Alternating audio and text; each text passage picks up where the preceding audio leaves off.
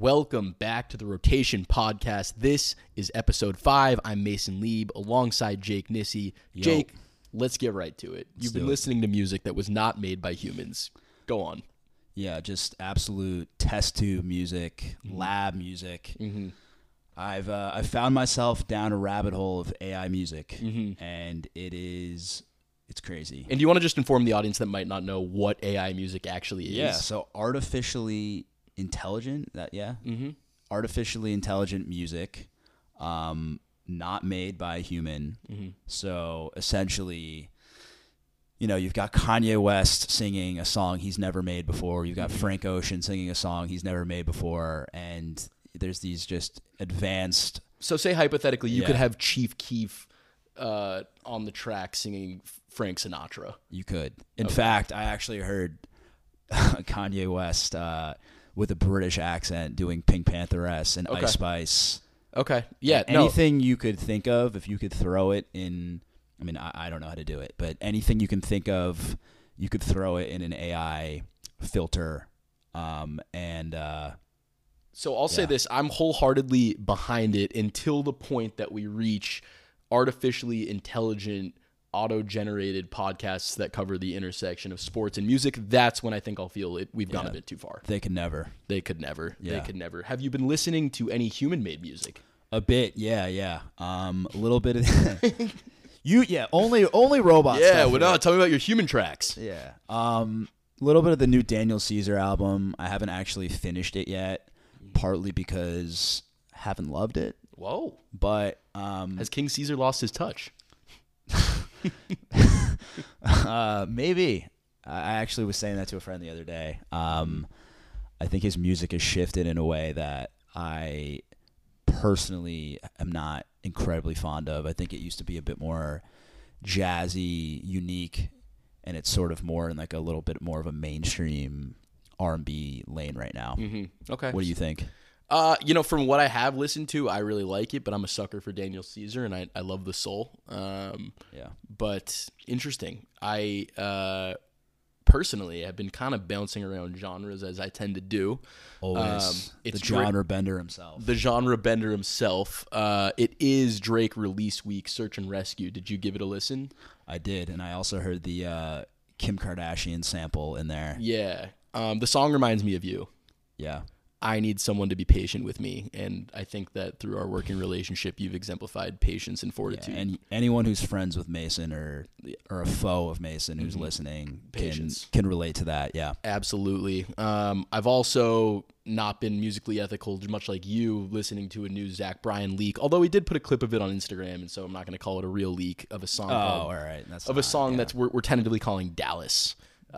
Working title. So playing around in the country genre, something we will touch on later on this episode. Yes. Why don't you go ahead and tell us about the guest? Yeah, so this week we had DJ Paws, a.k.a. Austin Pawelka. He is the Nuggets DJ. He's been around the team for a while. He's been a ball boy. He's been, the timeout coordinator. He's really name it, he's done it. He's done it. He's really got DJing in his blood. His dad is a famous DJ as well, and was sort of a pivotal house DJ in the Denver scene, and now actually is the Suns DJ, the Phoenix Suns. So Austin has had a really interesting path to where he's been now, and we're really excited to get to Austin. He touched on everything Nuggets as they ramp up for this playoff run. Before we get to him, stop what you're doing right now. Give us a follow on Instagram and Twitter. On Instagram, that would be Rotation Pod. On Twitter, that is pod_rotation. Once you've done that, get back into podcasts. Get back in your seat. And let's listen to Austin.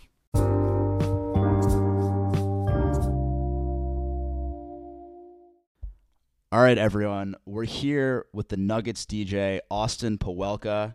He was one of 4 DJs in the NBA bubble a few years ago.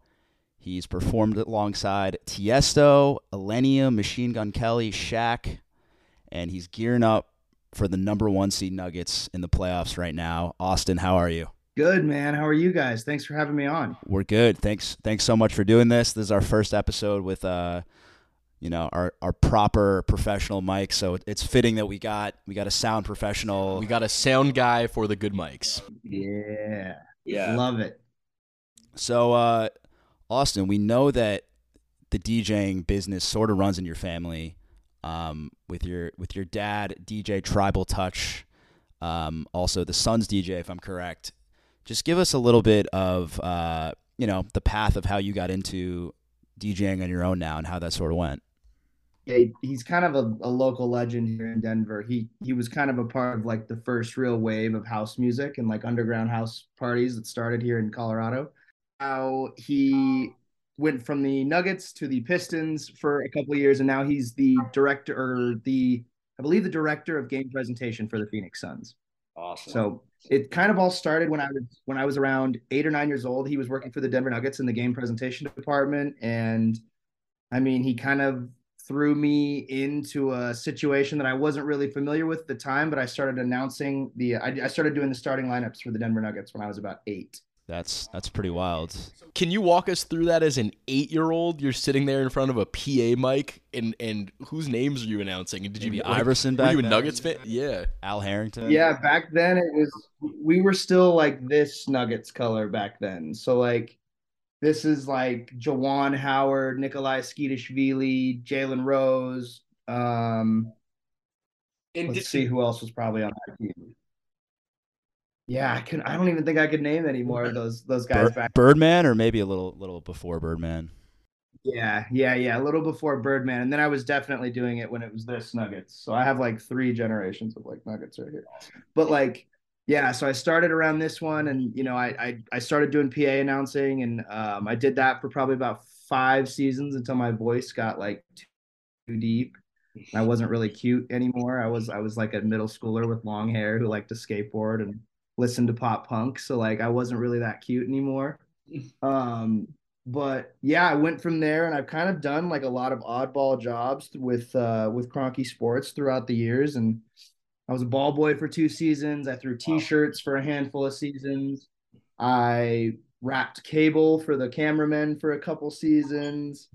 You name it, and I probably have done it in the building. And then obviously, going back to my dad's roots, he was a DJ like my whole upbringing, and it was kind of around the house all the time, whether he was, recording mixes or just like getting new music and stuff all the time. I kind of, was subject to it at a really young age. And that being said, my dad would take me out to like DJing formals, and I would have to learn how to set up and tear down all the DJ equipment, formals, bar mitzvahs, weddings, you name it. I got to do all that, and it kind of ended up just being an easy decision. Like, we have a DJ that works for us, and at the time I was a timeout coordinator for the game presentation department, which means I sit next to the PA announcer, Kyle Speller, and I was kind of the eyes and ears for our department on headset to know what's going on the floor, which means like, not everyone has eyes on the court at all times. So I'd have to be kind of there to be like, oh, that was a traveling call, or, oh, the coach is challenging this. So kind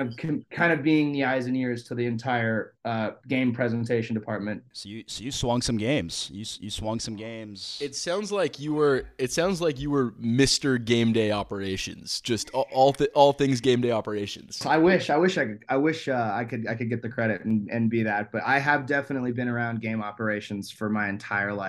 And just going back to 8-year-old you, out of curiosity, was the idea that you sounded like a cute 8-year-old on the mic, or were you just like a naturally born brilliant PA announcer at the age of 8? Prodigy on the mic. I definitely wasn't using my 8-year-old voice. I when I was a kid, I was obsessed with The Lion King. And I would growl at people that I didn't know. So like if my dad introduced me to someone I didn't know, I'd be like, "Arr." And like that was my way of like, I don't know, I guess that was my security blanket of telling people that I didn't want to talk to them. But that kind of came out when I started announcing, and I was 8, so I would growl and kind of. So you're like a young DMX on the mic. Yeah. So that was never really practiced before. I was kind of thrown into it on kids night and it kind of stuck. And then from there, I did it for the next like 4 or 5 seasons, and it was cool because, like I said, kind of getting to see that early wave of Nuggets basketball with Juwan Howard, Nene Hilario back then. Oh, yeah. But it kind of seeing where those players when I was 8 are at now, in their basketball careers. So obviously, you kind of went through all of the game day, the ladder, if you will. You're the DJ now. How do you sort of see, your role as a DJ, game presentation, as you call it also? Is it, trying to give the players an edge, trying to get the fans up, a little bit of both? What is sort of the approach that you bring to that? I think it's both, and I think it's a really important position when it comes to professional sports because I don't think like when you're in an arena with 18,000, 20, whatever amount of people that are in there, it's a lot of pressure to match the song with the moment. Yeah. And that's kind of what I've prided myself on, with like not missing the moment. So it's like if the Nuggets were on a run and we're playing great, but then all of a sudden the opposing team comes in and goes on a run and the Nuggets go down by 4, I'm not going to play a really high energy, yeah, let's just like forget about what happened kind of song. It has to kind of match the moment. Like, all right, boys, like let me play something that might like get you guys back in your bag, or like get you guys to be like, all right, let's go out there and like handle business. Sorry, follow up there. What do you play when you're getting blown out by 25 points in like the late third quarter? What do you Sad running? boy stuff. Thankfully, this year we haven't really had anything like that this season. But in years past, if there has been a game that's kind of gotten away from us, that's when it kind of turns from the energy, like trying to apply that energy to the team, and you got to kind of keep it in the building. So it's like in that situation, you're taking a couple more possessions off as far as like offense defense chance. You're letting kind of the environment kind of dictate what's going on.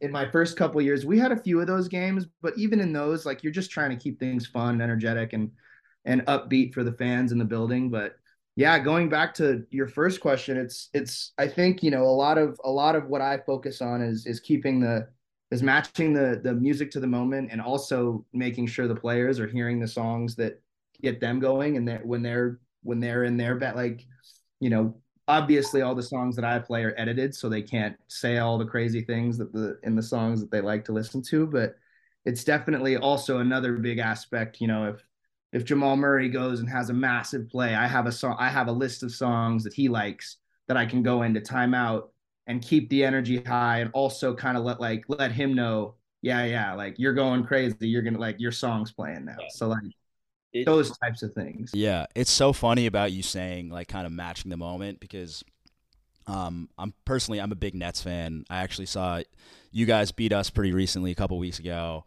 and it just bugs the crap out of me if we're down like 16 and they're doing the t-shirt toss and the whole stadium is going crazy. And like I'm just sitting there moping with my friend who like I usually go with my same friend. Shout out to Blake. Like we're there to. It's almost like a business trip. Like we're there to root on our team. And like when it's not going well, like I'm not about the t-shirt toss and all that. But I mean, I guess when things are going well, like what are your go-to tracks? Like you say, if Jamal Murray's in his bag, if Jokic is playing well, like what do you like to play when when things are going well? So like usually I have a pretty good idea of what the guys like, the artists that the guys really like. yeah. Some of them are a little more specific than others with actual like specific songs. But Jamal Murray, if he's going on a run, like one of the songs I play will be like Fireman by Lil Wayne. Like you kind of get that siren that goes on at the top of the timeout, so everyone kind of knows like, and like it's like stuff like that, stuff that matches the moment. Jokic, he's a guy that like I would love to play all of his stuff, but he doesn't care about any of it. He doesn't care about music. He just wants to win. And like, I mean, I think you guys can kind of see that in his demeanor. I was gonna say somehow that makes so Just much get sense. his 30, 10, and 8 and go home.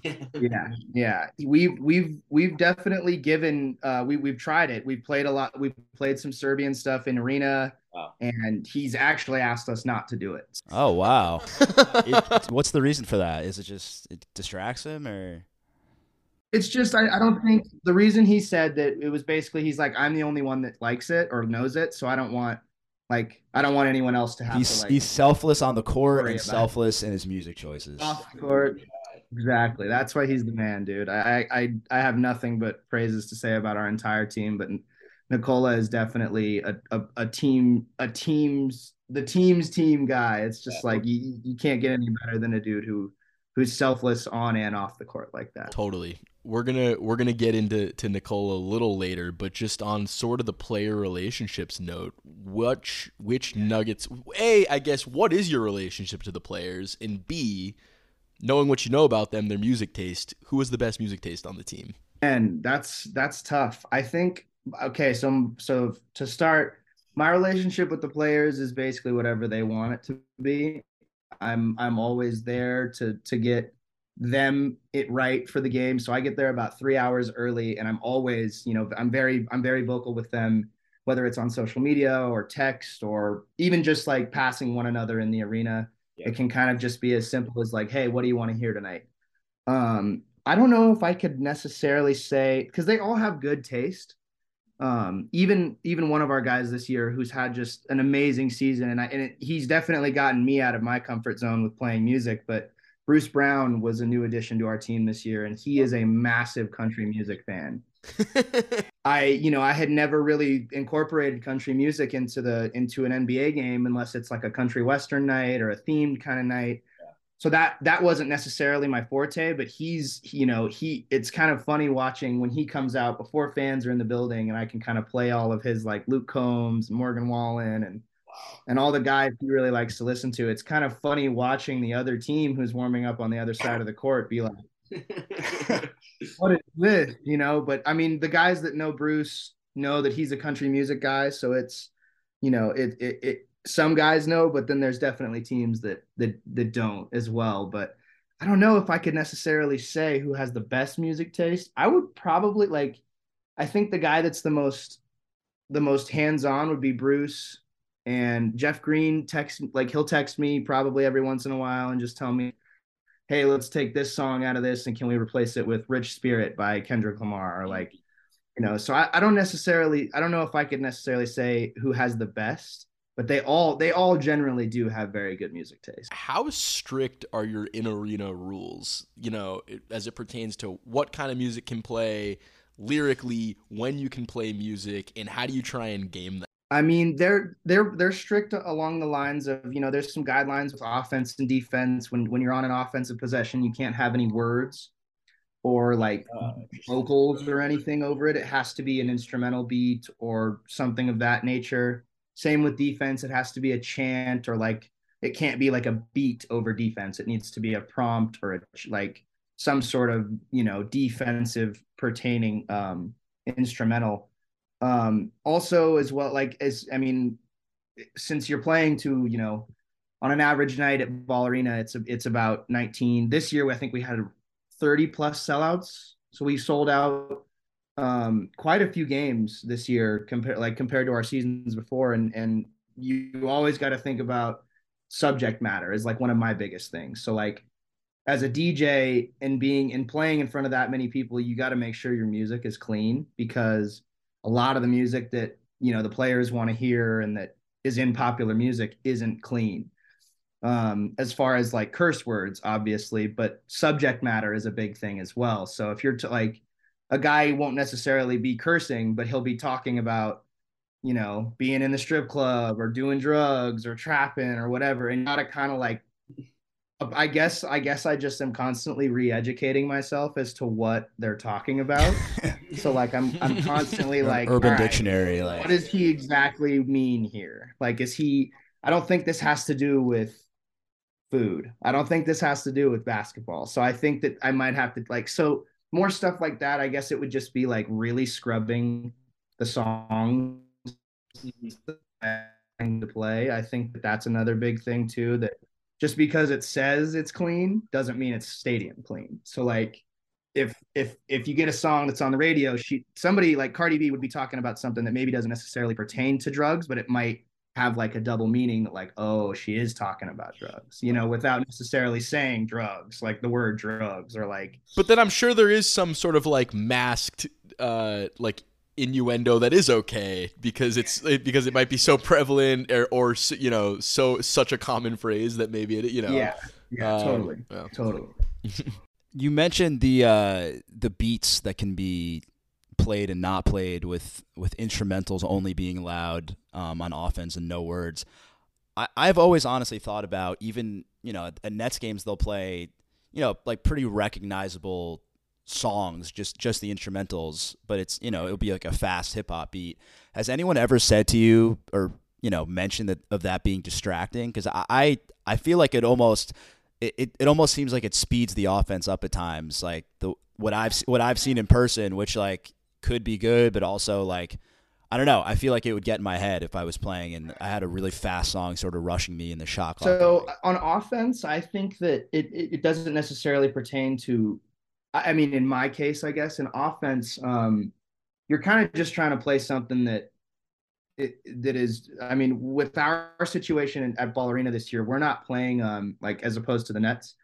In years past I had, but the last 2 seasons I've done with the Nuggets, we've been on a commercial music kind of agreement that basically in order for our social media to be able to post live clips from our offensive possessions, I'm playing like, what's the commercial music that we pay for a subscription that we can, yeah, stuff that we're not going to get copyright infringed over if we put a clip on social media over.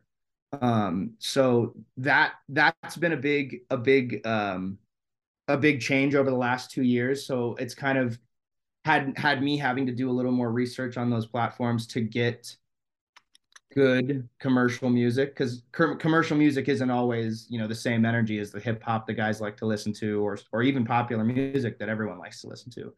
So, but on the defensive end, when you said like the distracting element, when I was in the bubble working for the Spurs, when I was doing a game for the Spurs had this philosophy that they didn't want any instrumentals that ascended or descended. Does that, so like, how you hear those like defense, but then it speeds up as it goes. Right. So since then, I've kind of started to be like, all right, maybe that can add a little more pressure on our defensive possessions if I'm playing an accelerating defense chant that can kind of make them think like, oh, this is timed perfectly to the shot clock, so I only have maybe 3 seconds to shoot. So like, I don't know how much that really works, like in the players' like psychology of all of it, but I know that teams are aware of it, and like specifically when I was in the bubble when they talked about that, that's where I was like, light bulb. Maybe I'll use that for when I go back to Denver against maybe some other team. If the Nuggets go all the way this year, Greg Popovich 3 years ago, it's your fault. So Austin, you're of a Native American background. How does that sort of, I mean, to be honest, I'm not familiar with the sort of music that comes from that community, but tell us a little bit about what that's like and how that's sort of fed into your influences now as a DJ. Absolutely. I think my dad was always was at the forefront of letting me know how proud he was of our heritage. And I think that there's core beliefs and a lot of core principles in Native American culture that are focused on family and loyalty and things like that going into my journey. I think it's kind of told itself without me really even like necessarily applying it to my job. So I think that a lot of the principles that I learned growing up, as far as your family, your tribe, your people, like you always want to kind of like pay respects to them, and like and not necessarily like, what's the word I'm looking for, and you want to provide, like you want to make it as inclusive as possible. For sure. So I think that instilling that kind of core principle of family and your tribe at an early age, it made me a stronger DJ as an adult, because I could kind of understand that I have my music taste and I know what the players like and I know what songs work in right moments, but how do I include more people, and how do I diversify to make the 70-year-old that's in the arena have just as good of a time as the 6-year-old Sure. that's going to his first Nuggets game. So I think as far as Native American, pulling in, drawing inspiration from the Native American culture, I think that inclusivity and loyalty and unity all come into that pretty heavily as far as like my approach now. Definitely, definitely. Um, and then just to get back to Jokic, and I'm sure you'll have something to say about this. The MVP discussion is heating up. It seemed like he was running away with it for much of the season, and then in the last few weeks, it seems like it's sort of leveled out between Embiid and maybe Giannis. I want you to make the case for Jokic for MVP. I mean, honestly, an amazing ride to kind of see this last 2 years of watching him just dominate and and and do so like with relative ease. Like it seems like everything he does just is like, what? Like how? And I think that throughout the last, not even just 2 seasons, since he's really come into his own, I think that I'm just like really honored to like be involved with this organization at this time, because it's like, how lucky am I to like get to watch this dude go to work every night. Um, as far as this year goes, I think that my only real argument, I guess I would say, is like we're in the number one seed. We clinched our first number one seed in franchise history.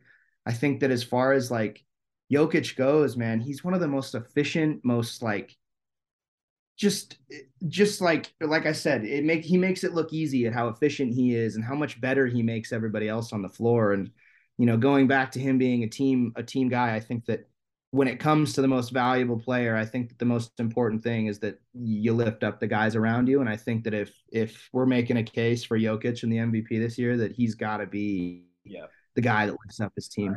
And I mean, like I said, you said Giannis and Embiid are there too. If it's up to me, it's between Giannis and Jokic.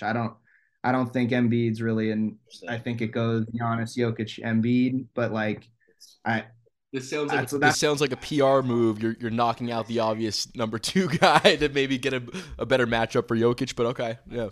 Someone's been tracking the votes on Twitter actually, and it looks like Embiid is building a nice lead based on the people who have come out publicly so far with their picks. And I'm happy for him too. He's been playing some amazing basketball for like 4 years, 5 years now, and it's like, or wait, three. I don't know how long he's been back and healthy, but I mean, I'm happy for him if he wins it too. I think that he's had an amazing season. Am I mad that we didn't get to see Jokic get his get back here in Denver? 100%. I think that would have kind of really established, it wouldn't have been a shot like, even if the Sixers had come into Ball Arena and lost and Embiid played really well, I think he probably still would have wrapped it up. But yeah, I'm happy for the guy if he wins. I think that the process would eventually have kind of come into fruition if he does pull it out this year. Musically, Austin, I know you play DJ gigs of your own outside of the Nuggets, and it seems like I don't want to pinpoint you too much, but it seems like you're sort of in the house EDM sort of scene, and just from following you on Instagram the last few years, it seems like Elenium is not only a guy that you've worked with but have a relationship with as well. What's that relationship with him like, and what is it like working with him, I guess? He's one of my best friends, and he's I've known him now for about 9 years. So I've known him for a while, since before he really like took off, and it's just been really amazing kind of watching his journey. And he's probably like one of the most inspiring people in my life. Him being a former addict and kind of rising from the ashes, as his songs would say. I think that it's really inspiring to kind of see someone take back control of their life and do just incredible things with the hand he was dealt. And yeah, I'm like eternally grateful for him, because he's kind of plucked me out of a role that I never really saw myself being an NBA DJ and then getting to play these massive shows to thousands of people across the country. I'm just so grateful for it. And I think that life works in crazy ways. And if you're, kind and you believe that what goes around comes around, it's like you can do anything you really want to do in life. And like he's a real role model for me as like a you can do what you want. You can do whatever you want to do. So I think that, yeah, the relationship with him and I is great. It's been really fun these last few years to kind of see him grow and like watch both of us kind of flourish in our careers. And he's headlining the Broncos Stadium this summer here in Denver, and it's like it's going to be one of the biggest shows to ever hit in Colorado history. So it's like it's very inspiring. And again, I'm very, very lucky and grateful to have had him kind of come into my life when he did. He woke me up and kind of yeah, inspired me to get my shit together, if that makes any sense. So and then just last few questions here as we wind up. I want to know about the best, if you can pinpoint one great in-arena moment in all your time working with the Nuggets. Maybe it was a DJ, maybe it was your time working in game day operations. Can you think of like the greatest in-arena moment? Man, I've seen some pretty epic moments in my like entire life working for the organization. It can be non-game related too. Yeah, I'm like I don't really like, I don't know if I could put that. Well, I guess recently, Aaron Gordon's dunk on Christmas Day over Landry Shamet. I mean, I've never really felt the building shake like that. And apologies to Landry Shamet, but man, that like I have a T-shirt with him. Like that's one of those moments that I'll Sorry remember, to that man, forever and ever. I would also probably say maybe the last time Joel Embiid played in Denver, which was 2019, and Jokic hit a buzzer beater over Embiid to win the game after we were down by 20. This seems a little personal, Austin. Yeah. Now we're trying to shape a narrative here. I don't know what you're talking about. Yeah, that was a good one. I also, before I was the DJ, I was there for the game that Russell had the 50-point triple-double and ended our season. Wow. Yeah. On the buzzer beater shot, which I think was a couple days ago, but obviously years back. But that event, I was sitting courtside with the PA announcer. That was pretty cool to see. I also got to see LeBron and Melo's first game against one another as rookies, which was pretty amazing.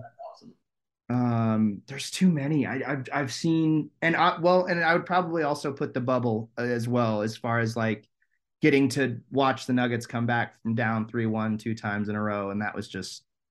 I mean, us being some of the only Nuggets fans, the only Nuggets fans in the building, like it was pretty surreal to get to watch. Yeah, for sure. Austin, you've been so generous with your time. Thank you so much. We've got a couple minutes left here on this Zoom recording. We want to give you the chance to plug anything you got coming up, going on in the last couple minutes here. Yeah, man. Check me out on all streaming platforms. Pause the music. PAWS the music. I got a couple big shows coming up this summer. I'm playing the Gorge in Washington with Illenium and Tiesto, and on Memorial Day weekend, which is going to be pretty sick. I've got a ton of new music that I'm going to start releasing, which some of the hardest parts of being doing both of these jobs is having the balance of being able to do them both at the same time. So I've definitely been working on a ton of music that's going to be coming out over the next couple of months, and I'm really excited about it. And yeah, just looking forward to playoffs and hopefully a championship run for the Nuggets. All right. Well, thank you so much, Austin. Really appreciate your time, and we'll be watching out for the Nuggets, not only for the players, but for the soundtrack that we hear throughout the playoffs. Yes. Thank you guys so much for having me. For real, it was a pleasure. All right, Austin. Have a good one.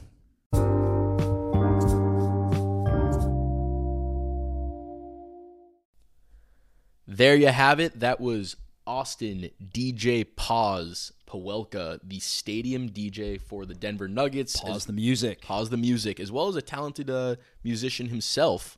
Jake, what did you think of the interview?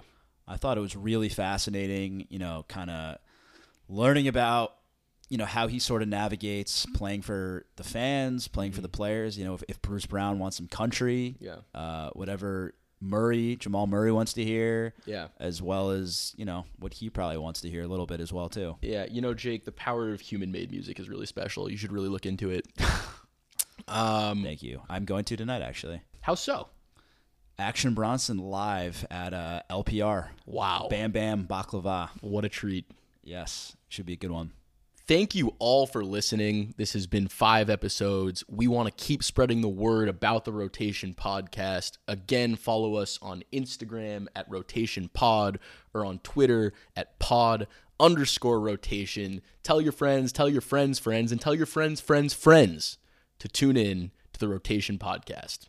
We'll see you next time.